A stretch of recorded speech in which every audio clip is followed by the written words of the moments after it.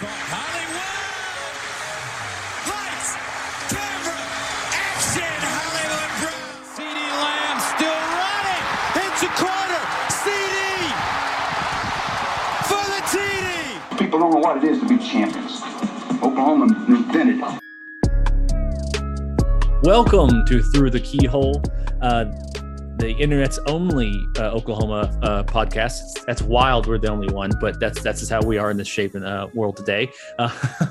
Also, a big disclaimer: anything I say may or may not be true or false. But I'm Peyton Guthrie, your host for the Through the Keyhole, an OU fan podcast. Joining me, like always, with Matt Burton and Alan Kinney. Matt, how you doing, man? How's it going on in your neck of the woods? The only one in the Oklahoma City, Norman area. Right. I'm doing well, man. Doing well. Can't really complain. About to watch the game 5 of the finals tonight. Excited about that. And then, we're still coming down off the high from the Natty. Yeah, it's hard to beat the Natty high. It is. Indeed. Yeah, absolutely. And Alan, how's it going on on the East Coast? How's what do you guys do? Like clam chowder or something on Mondays? Yeah, no, man. I'm good. I guess, people like hearing my thoughts on movies. The founder was all up in my business about wanting me to go off on some different things. So this weekend I saw Jurassic World Dominion. It was god awful. I would give it, I normally give these letter grades. I give this a D-, mainly because I liked one scene, but it is just atrocious. So, if you're a big fan of the franchise and have yet to see it, well, maybe you'll like it, but God, I thought it was terrible. There's a Twitter account. I think it's called CineScore, where they post the scores of movies from the opening night, viewers, like these very early show viewers, and it received the exact same score as The Batman. It got an A- from first viewers. And they said basically it's because most of these people kind of walk in knowing it's going to be a bad movie. Yeah, exactly. And it met those expectations. And now they hey, that's what I thought it was going to be. So if you walk in there thinking this is a bad movie, maybe you'll enjoy it. I guess, man. Poof, man. 2.5 hours. Oh, God. I was like, when will this end? Yeah. No, there's the repeat movies and like the regurgitation movies. Like I didn't enjoy the new trilogy of the Star Wars movies. I liked the second one because it tried to do something. Other two, in my opinion, were just garbage. The Jurassic Park movies, it's like, just if you want to make money, just re-release the first one every other year. Toss that back in there. Yeah, you remember though, about 20-25 years ago, maybe they did like a Star Wars re-release where they kind of just remastered them, and they put them out they put them out like every maybe a month in between each one, and they made so much money. It was just people going to see the original Star Wars movies again in the theater, but they made a killing. It's free money basically to a certain degree. I mean, it's the old Disney example of like pulling things back out of the vault and everything, and like the demand. Yeah, but speaking of pulling things out of the vault and paying for stuff, you may have heard somewhere else, we do have a Patreon account. If you'd like to support us and to kind of get a little more insider stuff, or just like more specialty interviews, that's where all of those go into Patreon. For just $4 a month, you can get some small writing samples from myself truly. And the main draw of this is our interview series, where we bring in people from the analytics world, people from NIL world, people from ESPN or other national media members to really kind of talk specifically about OU or things concerning OU. And Alan actually has something that's been recorded coming up on Wednesday. You want to give us a little bit of a preview of that? Oh, yeah, sure. It's Stephen Godfrey. You may know him.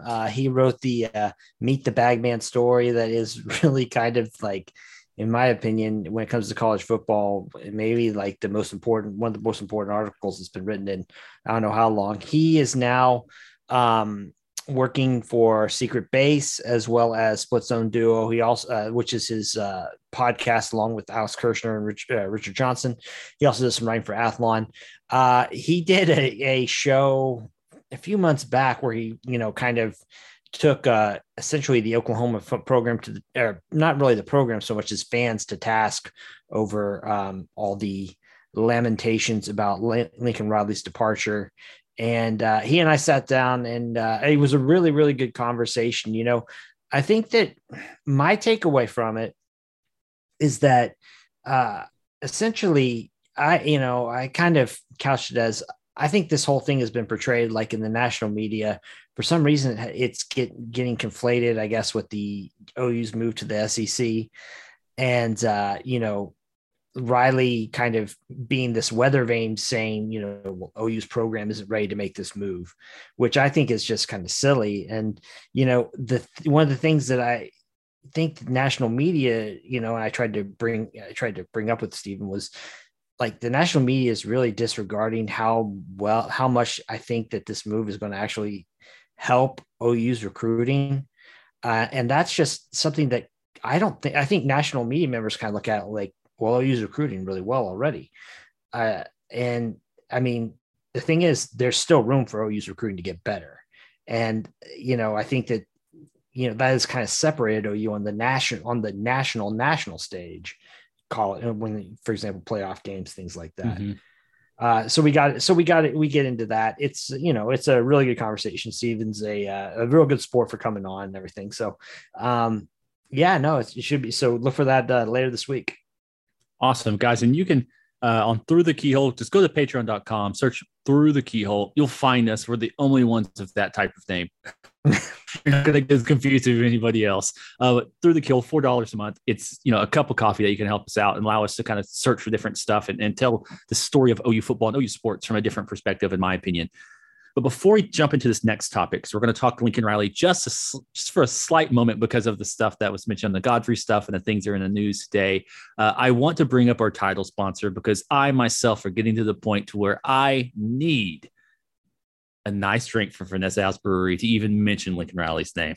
But our title sponsor, Vanessa House at 118 Northwest 8th Street in Oklahoma City. Great company, Oklahoma made, Oklahoma owned. They have the brewery. They have the tap house that you can go there and enjoy yourself after games. They have video game contests and concerts and tournaments, anything you can want. These guys are on top of it. And myself, I enjoyed the seltzers and stuff. Matt, Alan's never had the joy of being at the Vanessa House, but Matt, what do you drink the 401k there? I mean, what do you get when you go there? The 401k I have had. It is great. It is awesome. I prefer the destination wedding.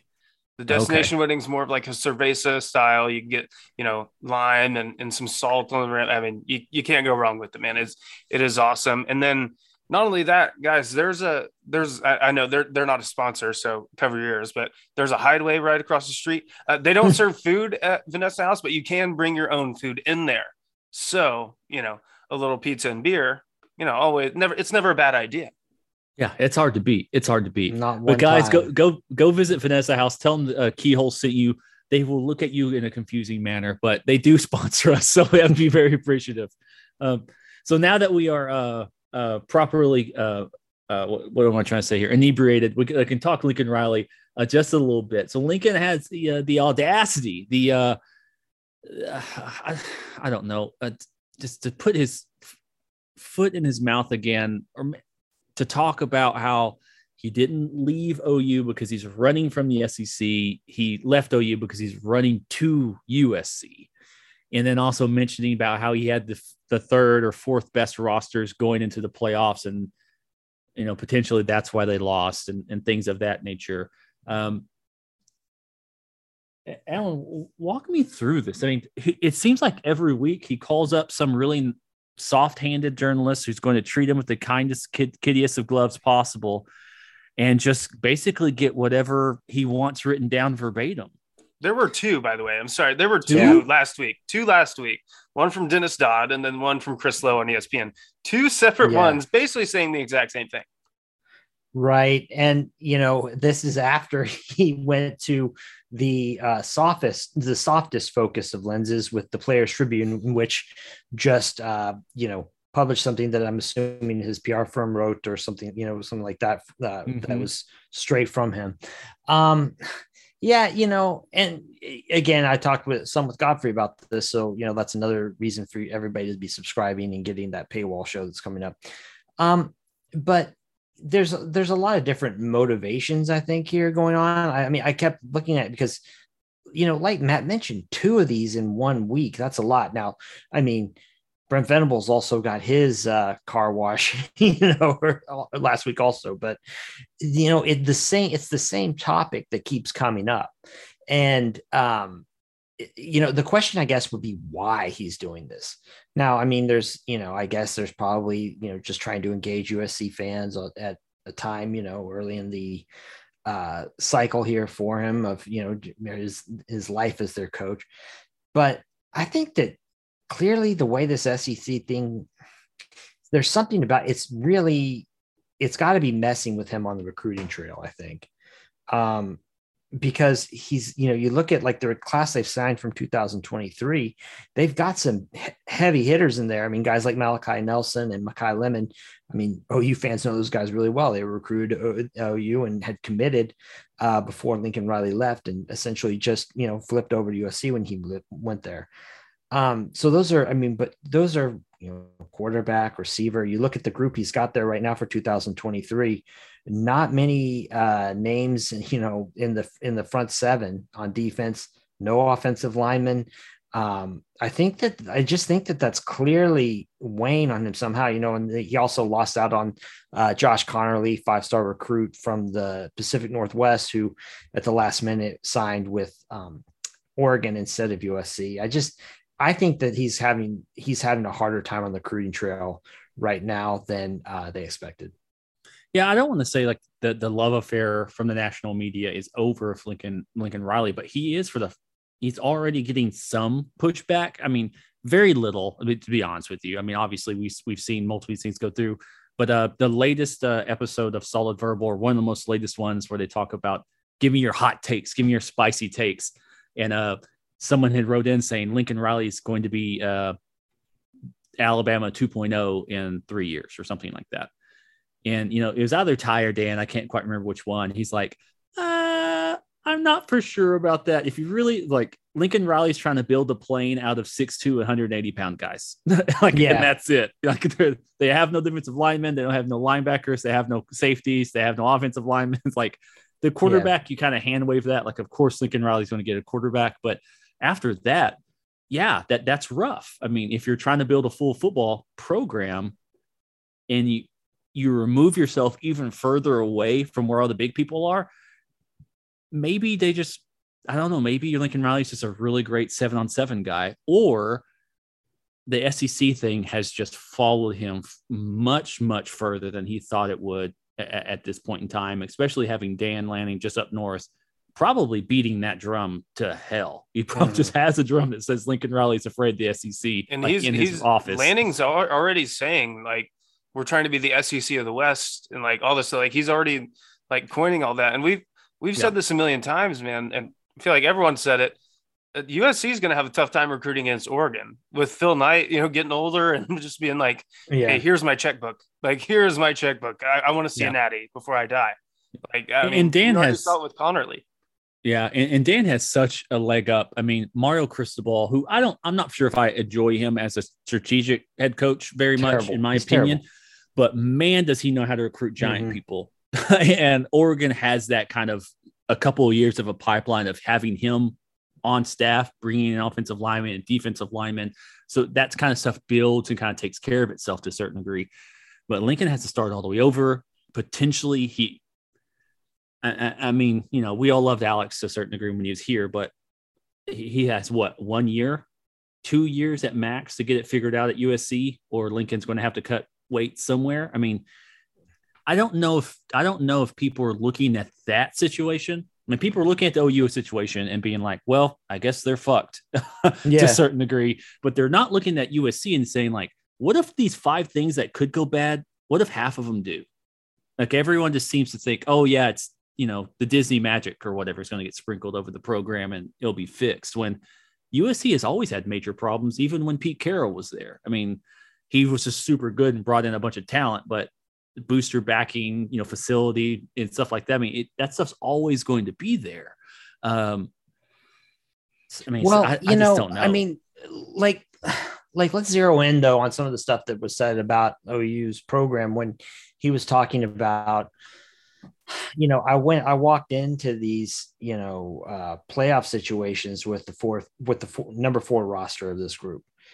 And like, you know what? I mean, I'd agree. I think so. I mean, he didn't have the roster that an Alabama had or Georgia or, it's clearly not an LSU that one year, but like, okay. I mean, I don't think there's anything wrong with him saying or admitting that, but like theoretically his rosters were getting better. I think that you can clearly see that from recruiting rankings, talent composite, that OU was, bringing in more talent the longer he went on there. And it felt like OU was got farther and farther away from the goal of, if the goal is to win a national championship, OU was getting farther and farther away. I mean, that 2017 team, I thought that Georgia clearly had the better roster. And I think that's why they ended up being kind of able to outlast OU there. But yeah, I mean, it was the difference wasn't between those two teams wasn't so great that OU couldn't have overcome those, kind of, I guess, shortcomings, whatever they might have been on the margins. I mean, that you can't tell me that team wasn't good enough to win that game. And then, potentially who knows what happens in the next round if they do. So like, I mean, I think I get what he's saying, but like, I think it's going to be harder for him at USC than people realize. I just don't think it's not just USC's problems aren't just USC right now.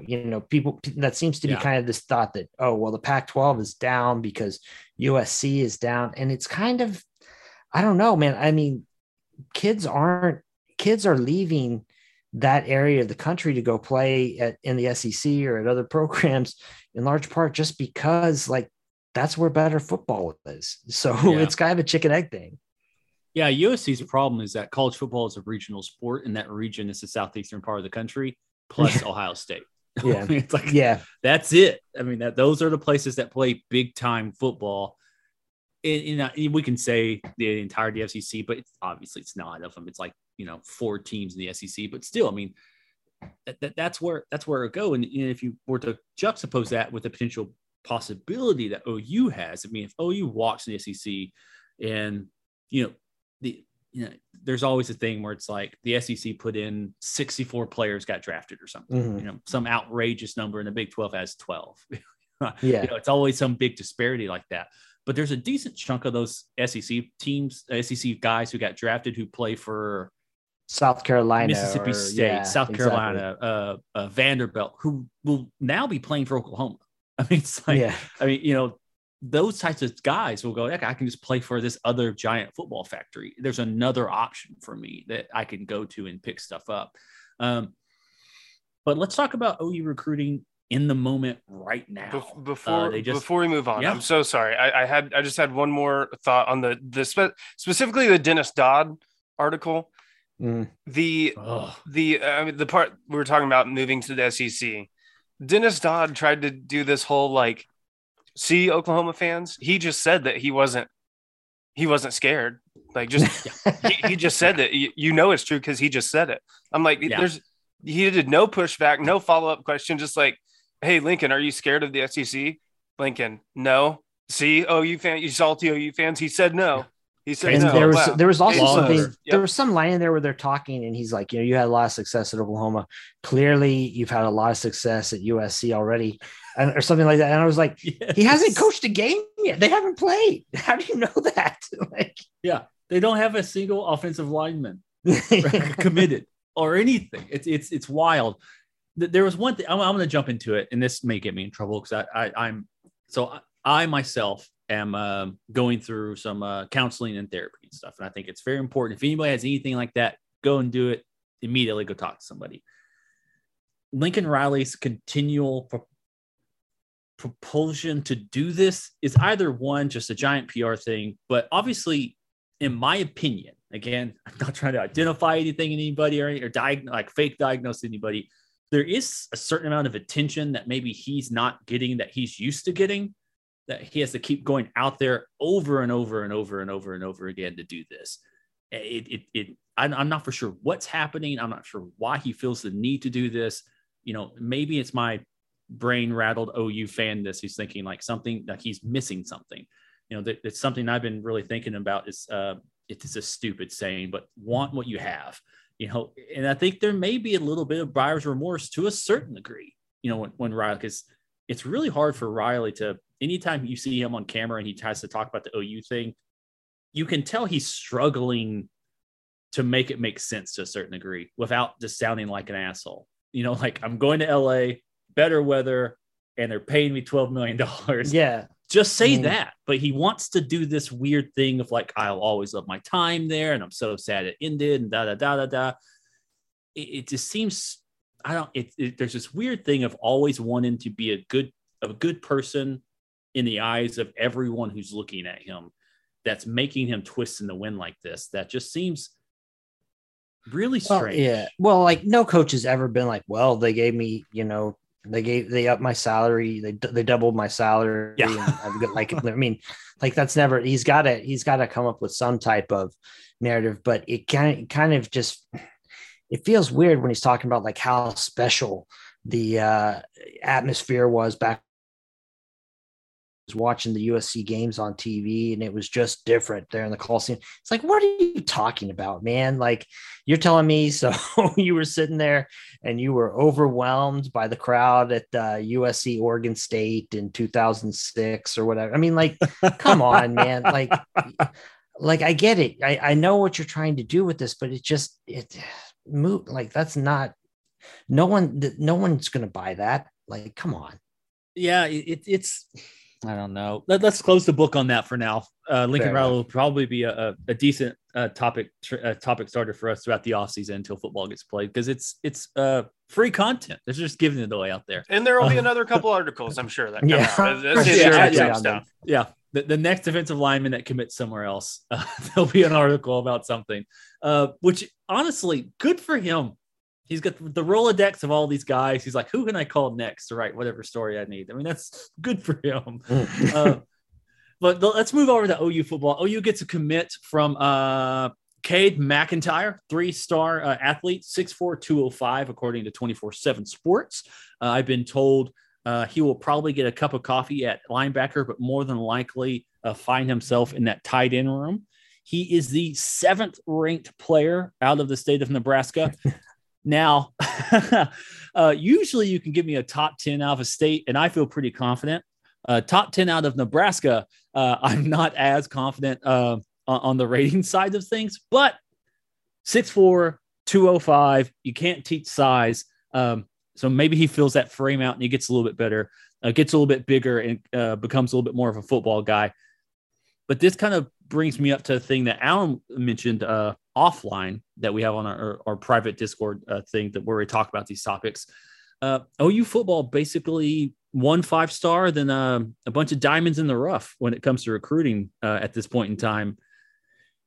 Is this a sustainable model, or is this just a complete new staff having to sift through and try to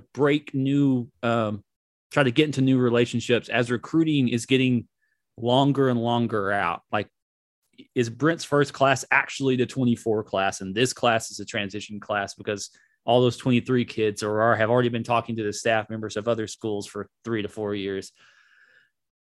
Or am I looking at something that dumb football Peyton, who likes looking at 24/7 team rankings, needs to get over it? Yeah. Looking at it, I'm not big on the whole, like, whenever, you start talking about, we define the guys who just, need to be, who just need a little bit of developing or coaching, or, I mean, I don't really get on board with that. I generally think that the recruiting services do a pretty good job of identifying talent. Some of these guys, I have no doubt. In fact, you look at, for example, their quarterback in this class, Jackson Arnold. I think composite wise, he just earned his 5th star. I mean, yep. So you're talking about making a pretty good evaluation there. I think some of these guys in this class will start rising as the, kind of time goes on. But, I mean, I think that I like to think that there's a difference. I mean, when you're ending your class with a lot of 3 stars, you're like right around signing day because you've missed out on a lot of guys that you wanted who were more coveted, I guess would be the best way to say it, by other schools. Like that's one thing. And, you can say there, oh, we can develop these guys, but the truth is, they're really your 3rd or 4th option. I would feel, I don't know if that's the case here with OU because we're so far away from signing day that I'm not quite sure that these are guys who OU striking out on so much as, the coaching that these are the alternatives to OU, to guys that OU is striking out on versus the coaching staff looking at these different players and saying, yeah, okay, we really like this guy. No matter what his rating is, we'll go ahead and bring him in. It's just kind of an odd experience, if that makes sense, to like see this happening this early in the cycle would be the way I'd look at it. Yeah. The thing this is like going full 2013 to 2000 to the first Clemson title recruiting mode. This is get a good quarterback. Cause I really, this is flipped on how I thought the narrative of recruiting under Brent Venables would be. I thought quarterback recruiting would potentially be a bit of an issue. You'd get good college quarterbacks, 4-star ranks and stuff like that. But then everything else around it would increase to where it's like, hey, you look at Georgia, you would never get to Georgia talent level, but look at Georgia. I mean, that quarterback's not making it to the NFL. You can drive the bus. We can go down there. You don't need a Baker Mayfield to win. You can just, have offensive linemen, defensive linemen, linebackers, safety, stuff like that to kind of build the plane out of the parts that you need to have, and then have someone there who just doesn't fuck up, doesn't mess up the plays, gets the ball to the monsters you have out wide and to the running back. But it seems a little flipped because now you've got Jackson Arnold, who is now composite 5-star. You have DJ Lagway, who is a composite 5-star, who I'm assuming is trending to OU. He's all over OU social media and stuff as well. So the quarterback recruiting, and they also offered Van Buren, who's a high 4-star. I mean, the quarterback recruiting does not seem to really have dipped, other than you're not getting the number 1 overall quarterback. Now you're getting like the 5th or the 4th quarterback, which, I mean, Sam, we're going to do like the whatever part. Sam Bradford was a 3-star. You don't have to be a 5-star to do that. Like on an individual level, a 5-star player really doesn't matter because you don't know if they're going to work or not. OU, Blake Bell was a 5-star ? Or very, very high 4-star. High 4. Did not turn out the way they probably thought he was going to turn out. But from a 1,000-foot, 10,000-foot view, as many 5-stars as possible is obviously good for the program. I mean, you're stacking talent. You're putting, I'm trying to think of an analogy that's not a gun. You're giving yourself more shots. You're giving yourself more shots at somebody working out at a very high level. And doing that with quarterback is beneficial. So if I'm going to be extremely hopeful OU fan, extremely sunshine's coming down, the rainbows are still shining, the flowers are coming up, things are singing to me in the valleys in which I'm prancing around in Ho Chi Town today. OU right now is going after their body type guys who are fast, guys who have size, because your high level guys are the guys they're not pressuring. They're allowing them to enjoy this recruiting thing, but those guys will come later.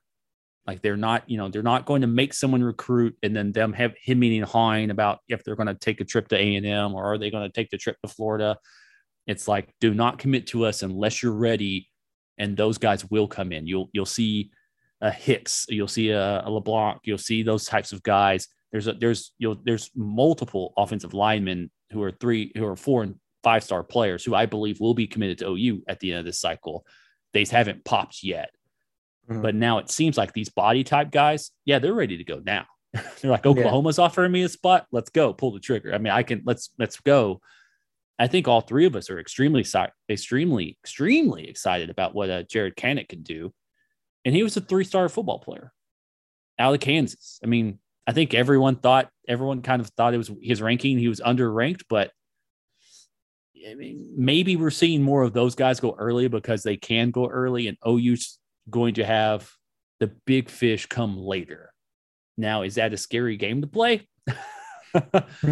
Yes, it is. I mean, Matt, I mean, do you think that's how it, do you think we're just fishing and it's just like, don't reel it in yet. You got to wait. Gotta wait.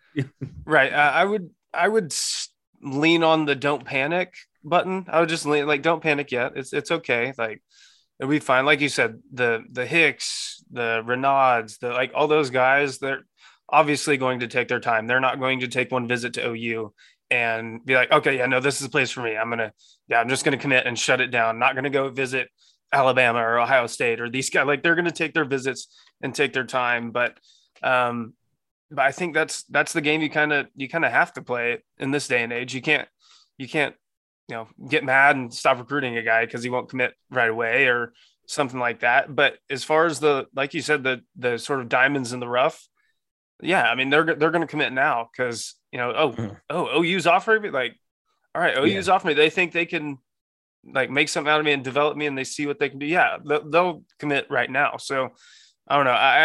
I don't see a problem with it. I would say let's, get more into the season and all that stuff, and then see where OU's at before we start panicking a little bit.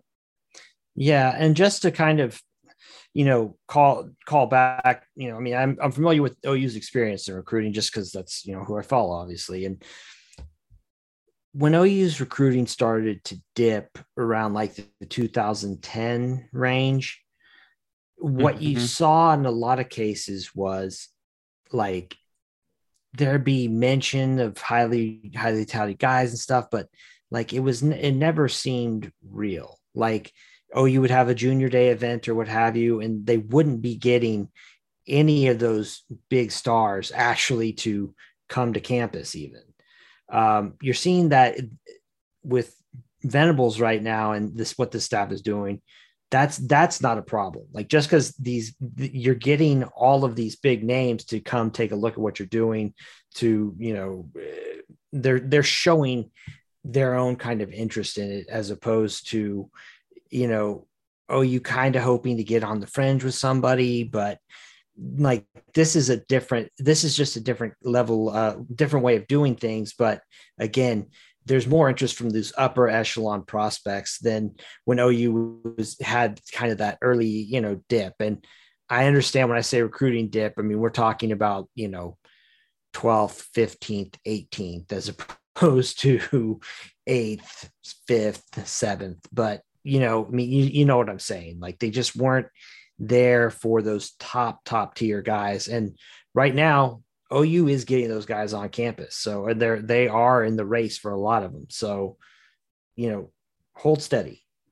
Yeah. And there's all kinds of stuff. I mean, I think it's just going to, Zadavian Sims, who's now lives in Durant, number one guy, 4-star currently, a defensive line, edge rusher. OU is going to be able to get some of these guys. But yeah, I mean, when you're looking at, and please, I mean, Eric McCarthy, I mean, McAllister, he's McAllister buff, good job, guy. I mean, Cade McIntyre, I'm not going to sit here and pretend they're moving my needle.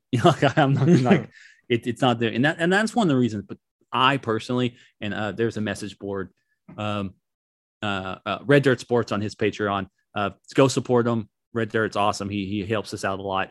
But I was getting dragged personally about my recruiting knowledge on the podcast. And I was like, it just does not interest me. Like, I wish it did. It's so-and-so committed. Wow, man, I really hope he works out.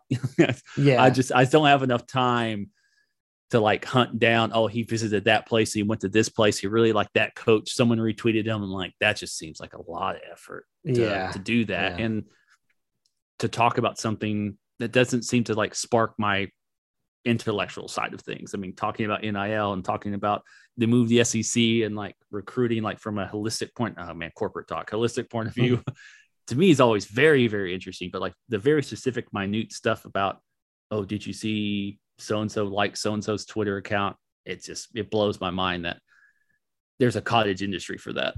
But there is. Since we're talking holistic, I've got an interesting story that came up just today, actually. not involving OU, but on3.com, I guess, did some type of public records request for correspondence that was taking place around that time when Nick Saban and Jimbo Fisher got into that spat. I don't know if you noticed that. And,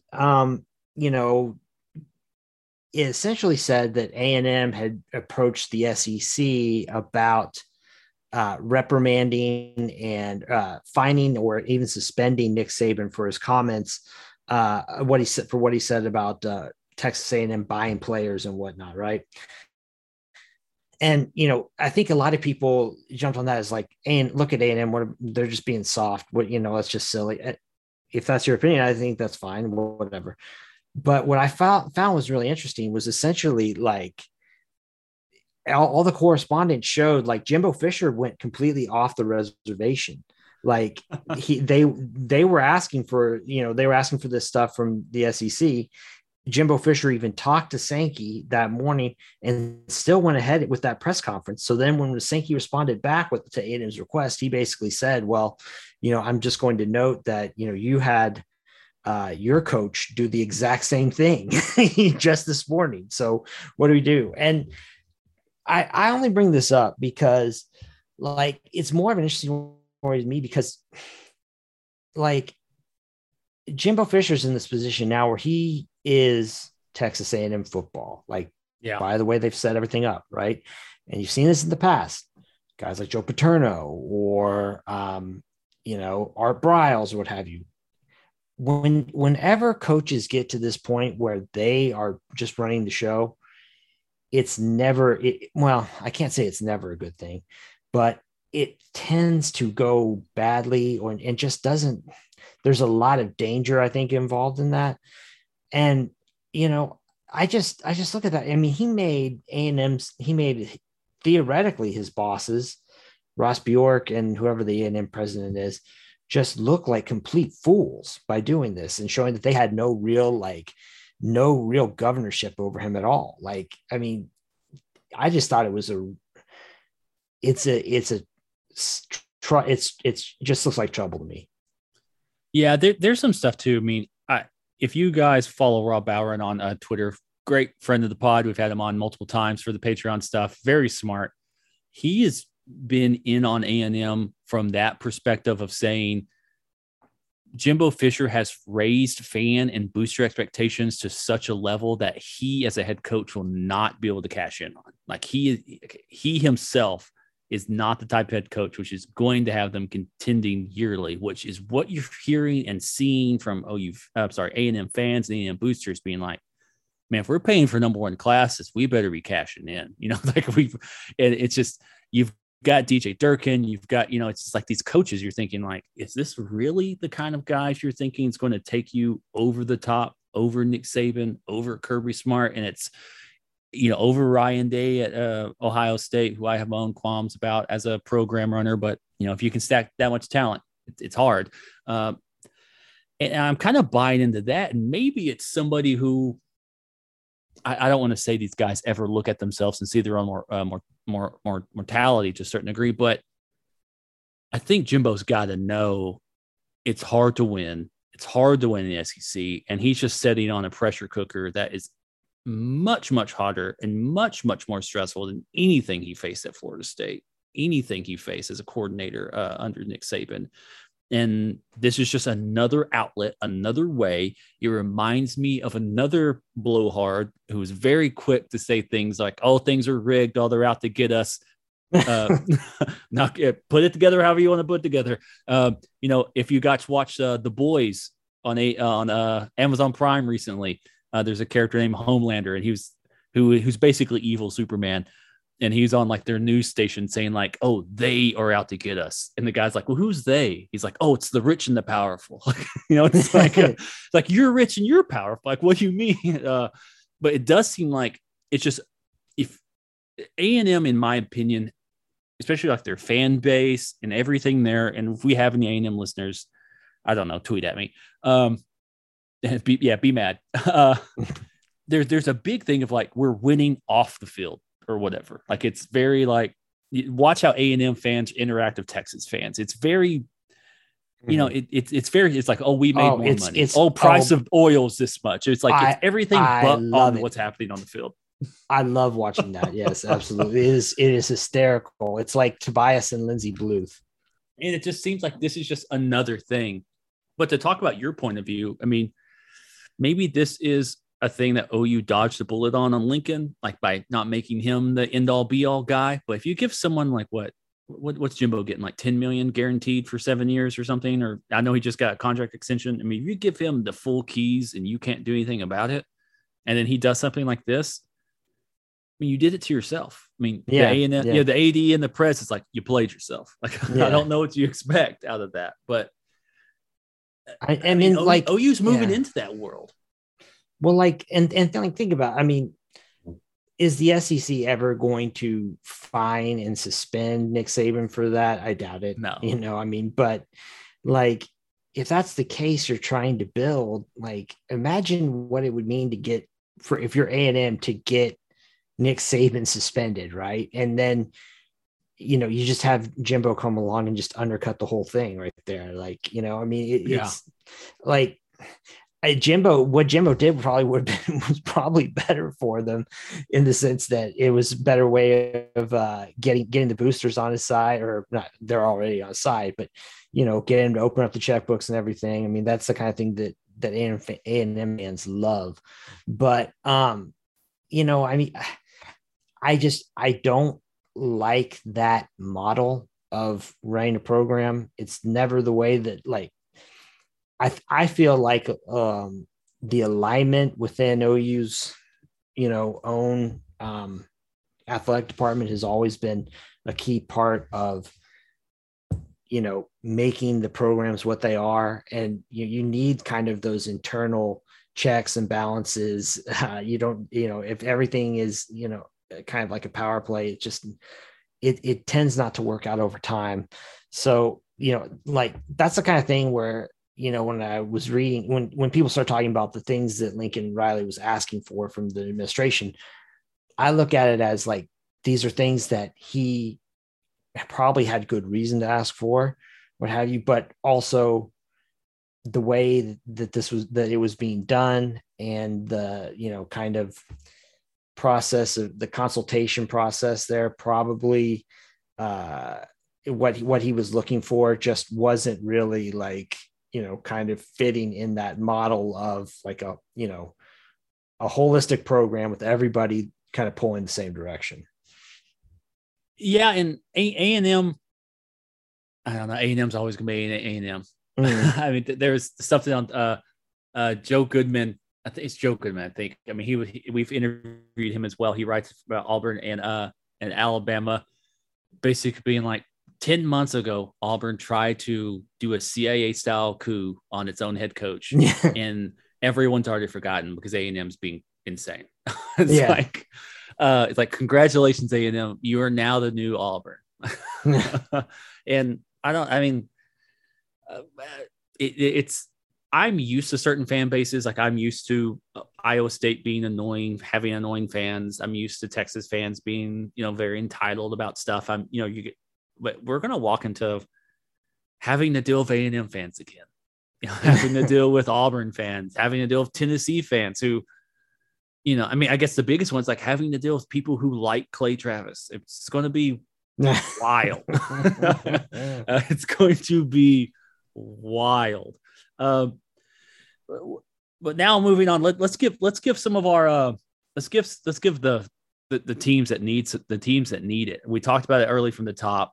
Living that natty light high, the Patty light high. OU softball team back to back, winning their 6th overall national championship, solidifying them in the 3rd place of all time with 6. More than likely seem like they will catch and surpass OU football fairly quickly, sadly. But we're here. We're living in peak OU softball. Matt, give me the sights and the sounds, and what did you see from all this? Man, it was awesome. First off, congrats to Patty, best coach on campus, has been for a while. So shout out to her. But yeah, no, I went to the Northwestern game, their first game of the World Series where they won 13-1. And like we kind of joked about a while back, like their first 2 wins, I mean, they won, I think 13-1 and 9-2, I believe. And you could call them comeback wins, which is crazy because they got down early and then came back and then just won by a ton.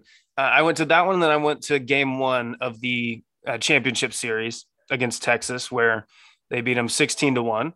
And you know what? That's always fun. Just beating the hell out of Texas.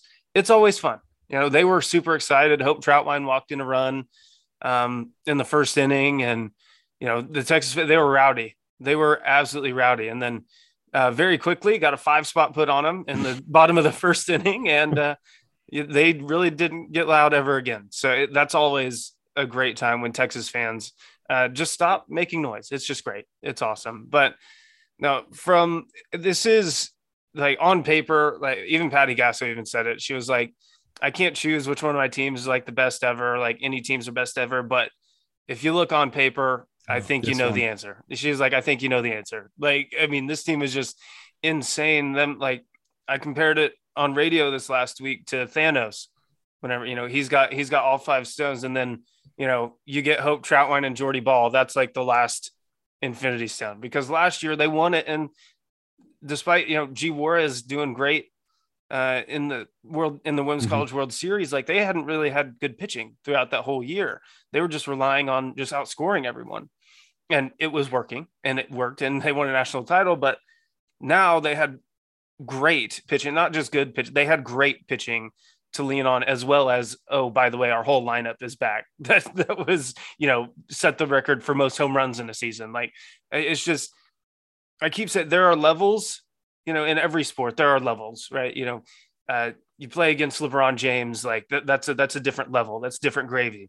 This whole OU team is just different gravy. They're playing a different game. It's almost weird, like watching them play, because, you know, they're hitting home run, they're swinging away, they're aggressive. But when you watch other games, like I watched the OSU and Texas game before that, the other semifinal game, and, you know, they're bunting, they're sack flying, they're manufacturing runs. Yeah. That's what I'm saying. It's a different game that OU is playing. Like it's home run after home run, base hit after base hit. They're aggressive on the base path. Like, it was so much fun to watch. They were just playing a different game than everyone. And I'm not saying that it's like cocky. They just are. Like, it's different too. Like, I don't know if you guys have ever, I mean, I kind of grew up around baseball, and then I was a manager for Redlands Community College, their baseball team, when I was getting my associate's degree. And I mean, when you see a guy that can really hit, that like he's going to get drafted, it's different. It sounds different when it comes off the bat. Like, it's different. I remember that this is in the Wayback Machine. I got the chance to work out, do a basketball workout with Rodney Clark. I don't know if you guys remember him. Played at Verdigris. He's from Verdigris, Oklahoma. Played at Arkansas, and then at Butler, and then played overseas forever. Great player. He's set the record for most points in high school basketball history in Oklahoma. Like, just a complete stud. But even then, like, I like to fancy myself back in those days a pretty good shooter. Whenever he shot it was like his misses were impressive. Like, there's just different levels to different things. And anytime it comes off the bat, anytime Jocelyn Allo hits one, it sounds like a damn gun goes off. Like, it's just like, it sounds different, man. That's really all I can say about this softball team, is they're just dominant and levels above everyone. Yeah. I mean, I only, you know, checked in really. I only check in the postseason or whatever, just mainly because it's on like same time NBA finals are on, whatever, you know, so I'm checking and like, but the times when I did watch, and when Allo would turn on the ball, I mean, when she was, you know, pulling it to left field, it was just shocking how quickly the ball got out.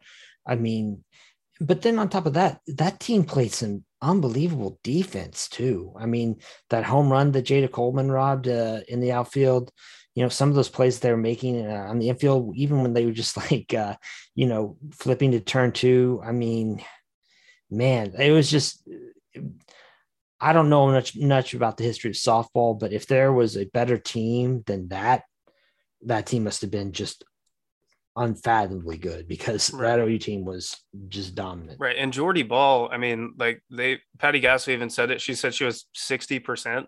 Like she was maybe 60% playing that and pitched great against Texas in the final game. You mentioned the defense, Jada Coleman's catch. That's, put that as the Jumpman logo, like put that on the Jumpman logo. And but Grace Lyons is probably the best defensive shortstop I've ever seen. She's just so smooth at second base with the transitions, getting the ball out of her hand. It's awesome. It's just awesome. They're dominant. There's no other word that you could use to describe them. And oh, by the way, they just added former Big Ten Pitcher of the Year and second team All-American this year in the pitching circle. Michigan. They added Alex. Man, I asked you how to say her last name. Soroka, I think Soroka. Soroka. Yes, maybe. Yes, Alex. I mean, yeah. The rich get richer. Oh, and by the way, they're bringing in the number one pitcher in the nation too in high school, and the number one hitter in the nation. So, yeah, rich get richer, like you said. You think it's over. You think, oh, they've peaked. Like you can only be at the mountaintop for so long. I mean, I'll use actual mountaineering terminology from the many documentaries I've watched. You can only be in the death zone for so long. I mean, teams, they peak and then they fall back down. And like, look at the Golden State Warriors. They had peaked and it looked like they were done, but now they're peaking again. That doesn't happen very often. You're only on the mountaintop for a certain amount of time. And you're thinking, this is the best team that's ever happened. The best thing that's ever going to happen to OU softball. This is it. And they turn it around and say, how about instead we just get every pitcher who's good and then maybe play a little bit differently next year and just like shut people down in a different way. But as you said, I think the Ringer had an article written about OU softball, about how it's changed the game. It's, it's all about the launch angle, baby. Just get under that ball. They had a run differential of plus 514 on the season. If that makes, it means they've scored 514 more runs than they gave up over the season. Yeah. It's just, it's insane and it's dominant. And I read the article from the Ringer that you're talking about, and the one that stuck out was, everyone loves Jocelyn Alo, rightfully so. She's the best hitter of all time. They said that with this lineup, they averaged just over 9 runs a game. And second place didn't average over 8 runs a game. They were like 7.95 or something like that. Mm-hmm. And if you took away Jocelyn Alo's 85 RBIs, they would still average 7.93 runs, which would be good for second in the nation if you took away all of her RBIs. It's crazy, man. Like their first 4 hitters, all first team All-Americans. Yeah, Jada Coleman in center.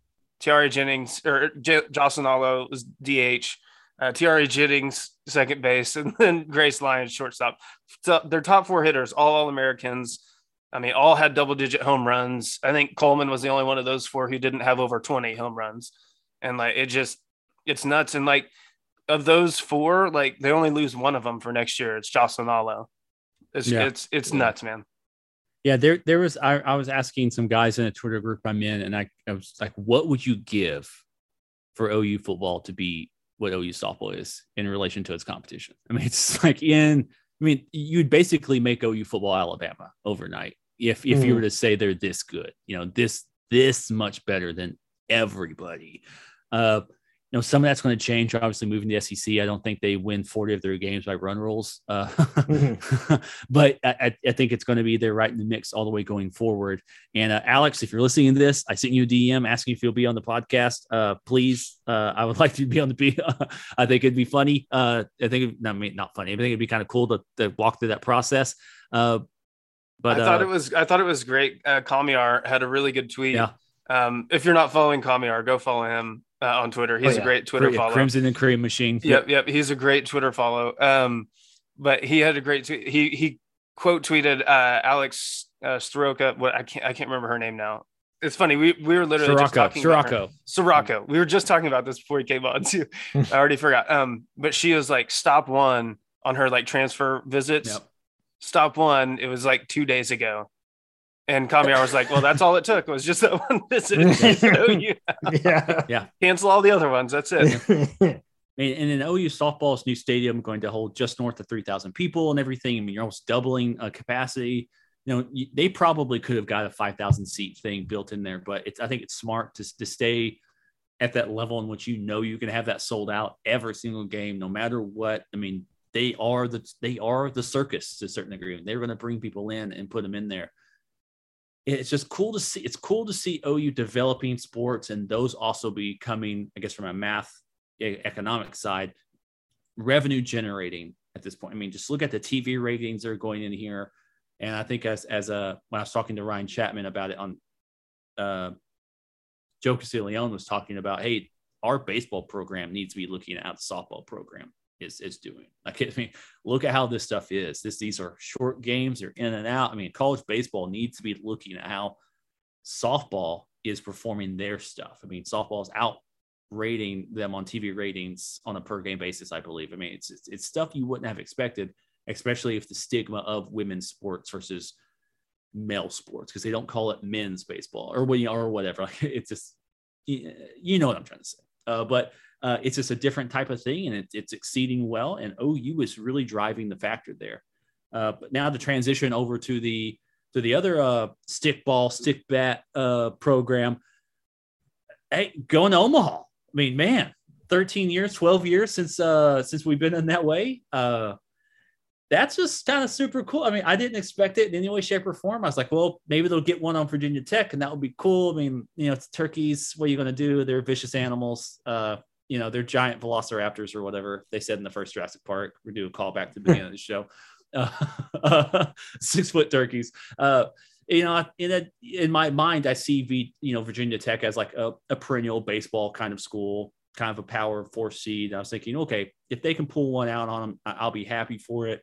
I already got a chance to laugh at OSU fans for hosting a regional, and that's it. So, I mean, I was good there, but they held out. They won it. They came back, won it 2-1. I mean,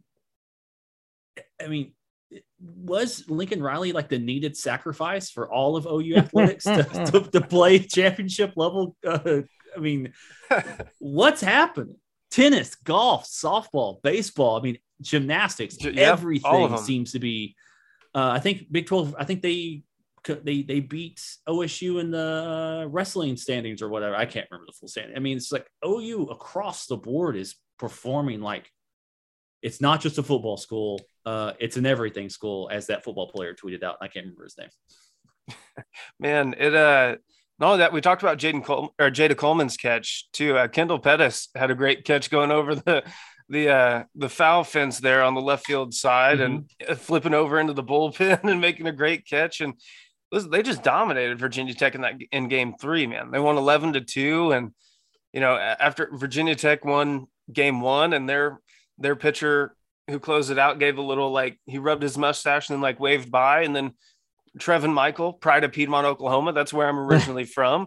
Shout out Piedmont, the Wildcats. But Trevin Michael closed that game out, and he did the whole little mustache wave to Virginia Tech. It was just all awesome, man.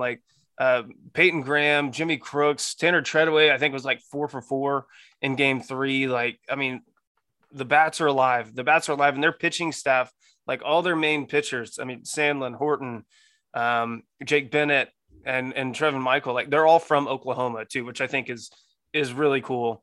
And especially Cade Horton too, who in game 3 he just pitched his ass off. He was awesome. He's a Norman High kid, literally hometown kid for OU. So it's just a great story. And they got a matchup on Friday with the old Aggies. We get some SEC baseball, Texas A&M.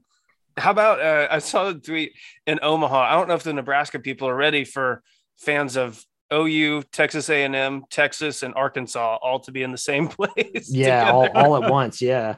Good night. Yeah. Well, throw in Ole Miss fans too. I mean, it's going to be madness. Yeah. See, and you guys probably don't remember. I remember the last OU team that actually won the college football or college World Series.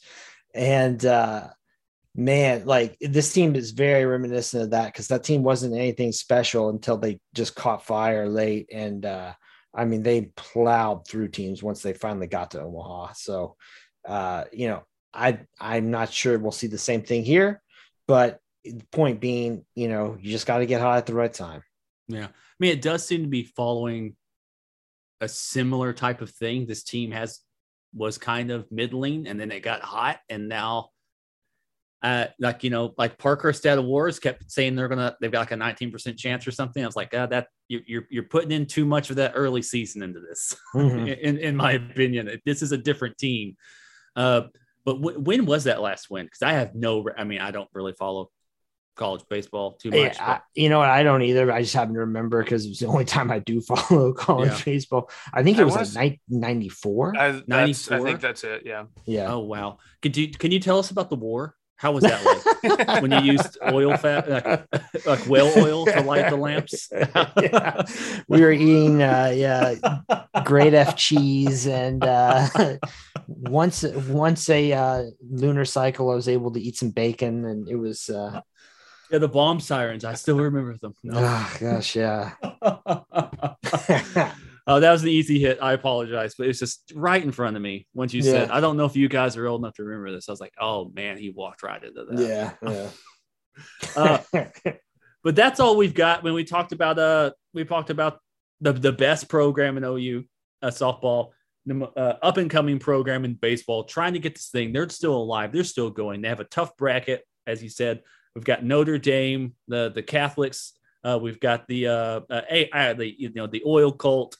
We've got those bastards from down south in Austin and OU all in one bracket. That's a weird little bracket. Not the biggest fan of Notre Dame's weird Pope uniforms they wear. If you guys saw those with the gold floral design, they're weird. It's bad. Very strange. It does seem like it's something from the Shamrock series that they wore with the football. And I'm a person who gets it, so I go to the UniWatch blog every single day to look at the uniform news. So I am an insane person, but that weird. Notre Dame needs to quickly get away from Under Armour as fast as they can, in my opinion. But whatever. And if Auburn can pull it off, 6 of the 8 teams will be current or future SEC teams in the College World Series. I mean, things could not have been better for OU moving to the SEC. That's all I'm going to say. Sorry, Lincoln. Sorry for your loss. You missed out on a cool chance. But I think that's all I've got. Alan, have I missed anything that you can think of that we've written down? Is there anything that I may have overlooked? Oh, I mean, there's always something, but I'm sure we can get to it next time. Yeah. Matt, I think there's one thing left to do. You know how to do it. I used to do it. Alan will never do it. I don't know why. No chance. But we have someone who does do it now. Matt. Boomer!